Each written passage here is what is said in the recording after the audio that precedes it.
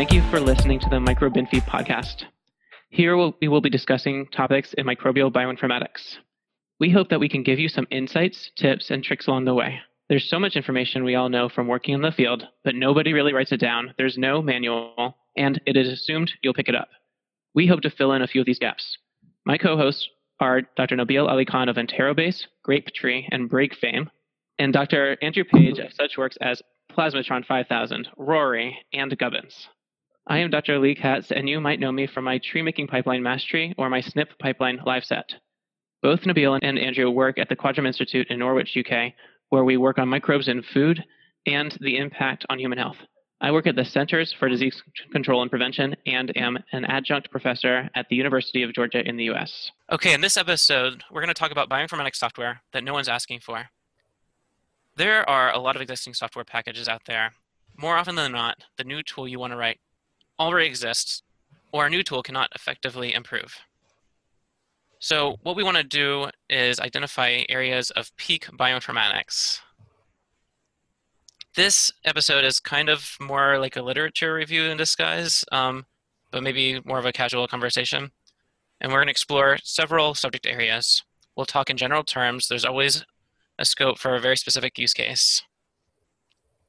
Generally, software is not needed, in our opinions, or I guess you guys will correct me, if there are a plethora of existing tools, the problem is more or less solved, or it has been shown to be unsolvable, the underlying technology or problem is now obsolete, or also maybe it's superseded by other methods. Yeah, I think we've all encountered this before, where you get a PhD student and they've been tasked with writing up a new tool for assembly or for mapping or something like that. And you say, well, why are you doing that? Or they've been told, go and look at 20 assemblers and come up with the best one. Well, that just seems to be a little bit of a waste of time because, if you do a bit of a lit review, you'll find the answers immediately. Bioinformaticians doing a lit review? That's crazy. Yeah, no, I mean, obviously we all dive in and reinvent the wheel because it's a lot easier than actually going and reading papers. But that's sort of the point here, right? We want to just touch on some of the major topics and just say what's state of the art and point out what's actually not required anymore. So I think one of the first areas, I think the lesson to begin with is microarrays. Oh yeah, like these went on for way too long. I remember like back in 2010 and all the large sequencing centers were pretty much putting their microarray sequencers in the SCIP. I don't know what that is in the US, but more or less everyone had switched over to RNA-seq. Mm-hmm. However, if you look at the number of papers, right, the number of papers using microarray peaked 4 years later in 2014 at 82,000. And even still, to this day, in 2018, there's 42,000 papers using microarray, which is incredible. This is a technology that's long, long dead that no big sequencing center is actually looking at. But, what you don't want to do is get caught in this long tail of science and research where things are long dead and, the technology is now used by your grandparents as a Christmas present like 23andMe. But, and people are still writing tools for it, which is even more shocking, All the tools have been written and probably the people who wrote them are retired at this point. So the underlying question here is, are short reads going to a similar changeover?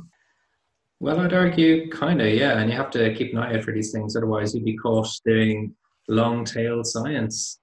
So I think we don't want to get up too bogged down in this particular topic, but I thought one good place to start would be alignment. So basic local or global alignment. This is a very, very old computer science problem. And there's a flavor written for almost everybody by now. If you think about multiple sequence alignment, which is probably the most complicated problem in this space, the tools that everybody uses are things like MAFT and MUSCLE, and they were written in 2002 and 2004, respectively. I don't think we're going to suddenly see a new method that's going to change that, unless you're very, very bright. But enough of that. Let's talk about something a bit more meaty. Well, what do you use for alignment? Well, I'll be using MUSCLE, MAFT, or BLAST, or that's it. If someone asks me multiple sequence alignment, I'm going to be using those two tools. All right. Well, I'd argue that Prank is quite good, although Prank is mapped underneath. Well, there you go. Yeah. So new tools, but it's still fundamentally the same algorithm. I've had people like show me alignments with muscle, and they're just trying to align like their whole genome assembly, and it never works. Oh, I'm that just so doesn't surprised work. people are still Yeah, doing that that. doesn't work. But just to be clear, multiple sequence alignment is a different problem to whole genome alignment. So we're talking, these are tools where we're talking like a few KB, and they're all like a singular sequence. Like a gene. Like a gene or something like that. If you want to do an entire genome, then you've got to think of things like MOVE or Sibelius or Mugsy, which are a little different in their construction. Yeah, totally worth mentioning those. I don't think I've seen it like recently with people doing that, but they always run into that problem, and they say like, Mega is still hanging on me, Lee. What's going wrong? It's like, what are you aligning? Anyway, I'm glad you mentioned Mauve and all those guys. Well, again, those are still quite old, relatively speaking. I think Mugsy came out in 2011. Give or take, but yeah, around there. And then, and it's just so hard to improve them. But I guess Parsnip in the Harvest package is really good too for that kind of stuff. Yep, that's another one. I think that would be probably the most recent one I'm aware of that people would use widely. Mm-hmm. So just looking ahead with genome assemblers, I guess, so there was this paper in 2011 that came out that compared genome assemblers, and I don't have the name in front of me. Oops. So it's Zhang et al. 2011, a practical comparison of de novo genome assembly software tools for next generation sequencing technologies. And 2011 in terms of genome assembly is quite old actually, but I thought they had a good comparison in here. And in 2019, I would say that right now we're looking still at some assemblers from that time, Spades and Velvet for sure, and a newer one that came out in 2018 from NCBI called Skiza. So I was just going to say, Velvet hasn't really been updated in years because the guy developing it disappeared off, to do other wonderful things. So, but yeah, that's the backbone of many pipelines, and yet it can't actually work, or it doesn't work very well for much longer reads that we have now coming out of Illumina. Yeah, I think Illumina was the hot chemistry at the time, but and it's still widely used, but we have to look at long read now too. So now we're looking at things like HGAP and I hope I'm pronouncing this right. Fly. I've never heard it pronounced. Canoe, Raw, and Unicycler.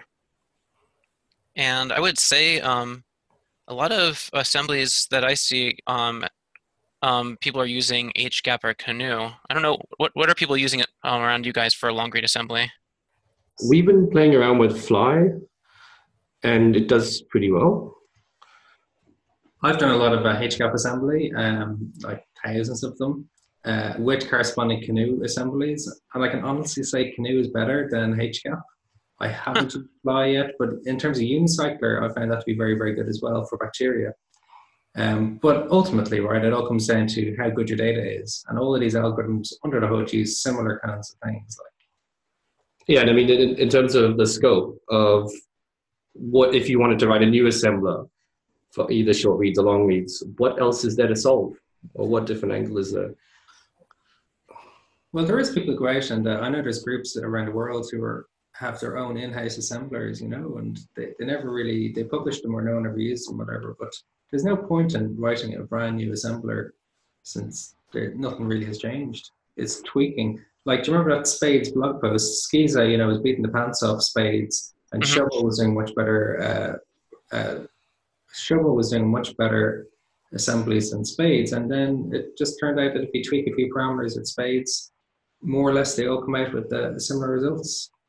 I was really surprised by that blog post because it basically came out of nowhere saying that they admitted their faults, and you don't see that all the time. Yeah. But it's good, But at the same time, Spades came out years ago. Was it, 6-7 years ago? Yes, but I think they keep changing the internals a lot. to keep it current. Mhm. Even in terms of just assessing which is the best assembler is quite difficult. I tried to do this in my young days, and basically between versions, you would have enough difference that you suddenly, whatever point you wanted to make, it's gone. It's obsolete. And so I can't imagine trying to write an entire assembler that you can say that is fundamentally going to outperform the others at the moment. Yeah. There was an assemblathon paper, wasn't there, where they found Mazurka, I think, was the best assembler. But I seem to remember the guys running the assemblathon were from the same lab that developed Mazurka. So, Is that true? I didn't know that. Yeah, Salzburg.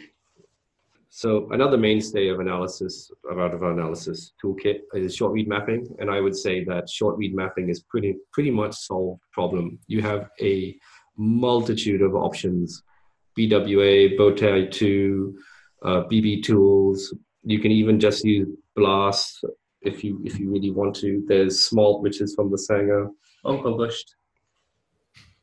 It's well used though. I've seen it in plenty of publications. Yeah, but it's still not published after many years. Do you feel like it's bespoke? It fundamentally is a different method compared to BWA and Bowtie, So it's good for some things and it's not good for other things. But the big drawback there is that it is not published, and that puts a lot of people off.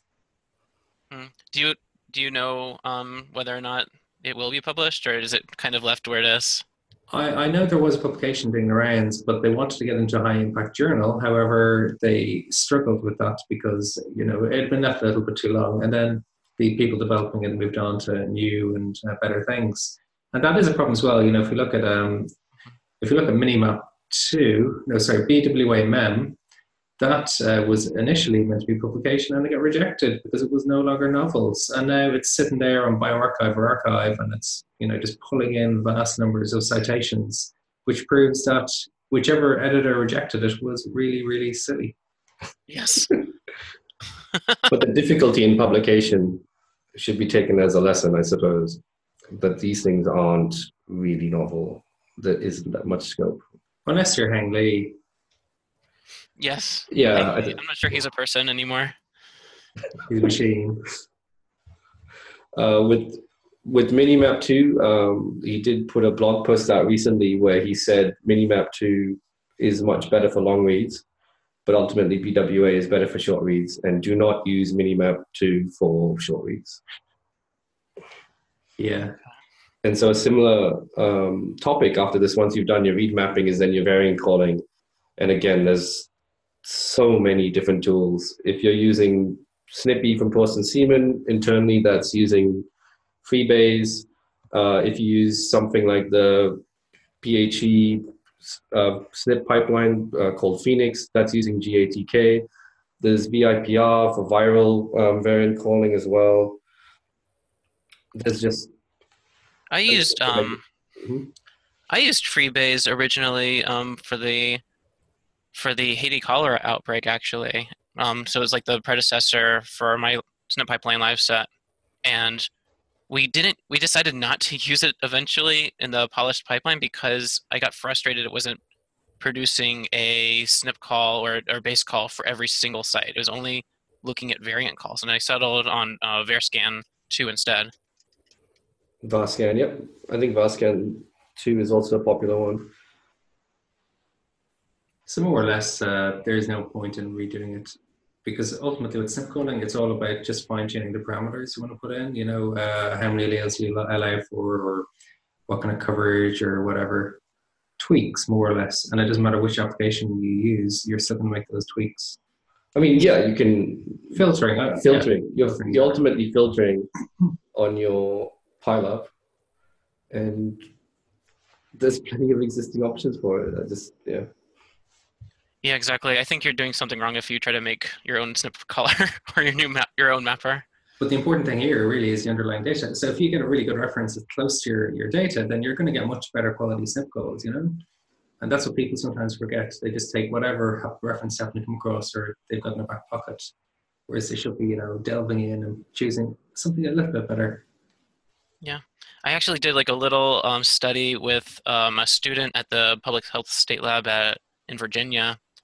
Um, and they wanted to do a little study on how close a reference should be on a SNP pipeline, actually. And they decided, I'm forgetting off the top of my head, it was either 15 or 50,000 SNPs different from a bacterial reference genome started really skewing our results. 50K is a fair distance. Yes, it was something like on the serotype level. What you'd be expecting. But it depends what you're looking at. You know, if you're trying to look for, say, mobile genetic elements from an outbreak, you need something that's in the outbreak as your reference, ideally. Yeah. I feel bad for not remembering those results. It turned into, I think, a master's thesis. All right. There's also this blog post that I think is just hilarious from the Science Web, where it says every single bioinformatician had come up with their own remapper by the year or whatever, and it was just so funny to me. So I put a little URL in the show notes for that. Yeah, there was a time where everybody had their own aligner. Yeah, every PhD student and postdoc would write their own variant calling pipeline. Probably still do in some places. I actually do have my own variant caller on GitHub. I haven't deleted it, but I should out of just embarrassment. All right. So actually, yeah, the thing that brings all of these together is workflow managers and the kind of glue that binds everything. And ultimately, people very quickly get beyond bash scripts and, you know, kind of dodgy bits of Perl, and they go for a workflow manager. And I remember for years working on an in-house special. It was publicly available bespoke software, but ultimately only one organization in the world used it. And that organization had multiple different bespoke pipelines just for running stuff.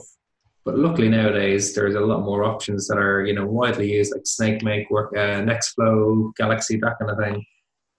My favorite is Galaxy at the moment, but I know other people have different opinions. Nabil? I don't mind Galaxy. It's got comparable functionality to Nextflow or SnakeMake. Yeah, I suppose the advantage is Galaxy is more point and click, whereas Nextflow, it feels to me more like programming, where you have to sit there and kind of craft something. So you have more power, but at the same time, it is not as user friendly. Well, either way, all platforms are specifying expected input, expected output, and some module or command in the middle. Mm-hmm. Yeah. Like SnakeMake. Well, Nextflow has a similar markup as well. Well, actually, what I really like about Nextflow is the way you can integrate containers in it. And it's literally just, here's a container, and you can have every single tool in a different container. And it's the ultimate in, I suppose, computer science nerddom. I personally love this kind of high-level architecture, but obviously the downside is that it can scare a lot of people quite quickly, but it does give you so much power and flexibility at your fingertips. That a few years ago, I wouldn't have imagined that we'd be here doing that. Yeah, actually, the Innuendo project in Europe. Mm-hmm. They're using Nextflow and containers for their flows, for their workflows. I thought that was very interesting.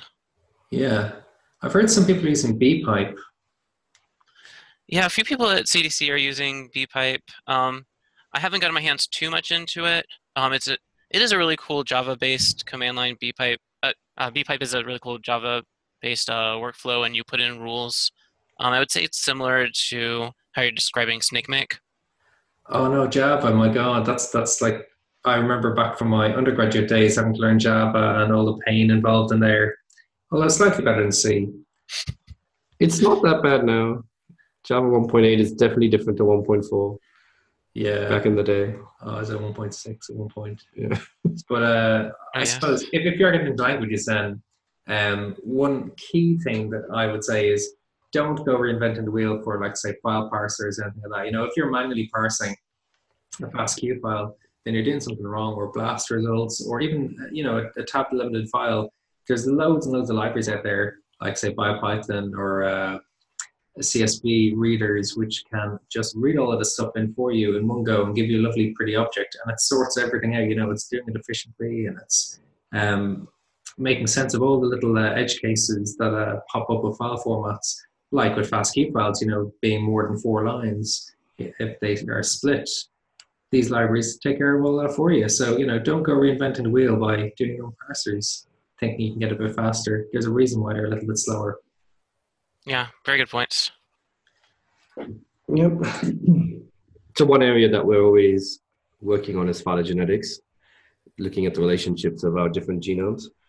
And I think at the moment, there's so many huge monolithic groups working in this area that for a little guy to come up with a new algorithm is just not really possible. I mean, if you're going to write a good phylogenetic tool, you're competing with RaxML, IQtree, Beast, RevBayes, which is replacement for Mr. Bayes. I mean, we've seen it that within this group, like FastTree is largely replaced by IQtree now. And for someone else, it's a saturated market. I really just don't see what else anyone can bring to the table. And then certainly if you look at RaxML, like these guys are fantastic. They really do delve into it, and they compile it for different instruction sets, to make the absolute best use of your Intel or AMD chips. Like, these are things you can't compete with. You've got hardcore computer scientists and people who really, really, really know how to get the most out of a computer. And they've done a really good job, and they continue to maintain these things. And if you think you can do it better, well, you're probably not going to. Speaking of code compilation, it's a bit of a segue, but I think with BWMem, they've teamed up with IBM to squeeze the most out of the algorithms. Well, actually, I've seen some companies are selling FPGA boards to do alignment, and BLAS as well, which is kind of interesting. But you have to go and re-implement the algorithms from scratch, so it's limiting at the same time. But if you get, say, 1,000-fold speed up, why not? Yeah, but the amount of technical expertise to do that writing on FPGAs is well outside the scope of a single bioinformatician or a PhD student. Yep. But if these are solved problems, then if they're so well solved that you can just buy a board and plug it in, and there you go. There's your super fast aligner. Yeah, it's got definitely this sort of space has gotten away from us, I think. Yeah, good point. There's no PostScript on the world that's going to be able to compete with that. Ooh.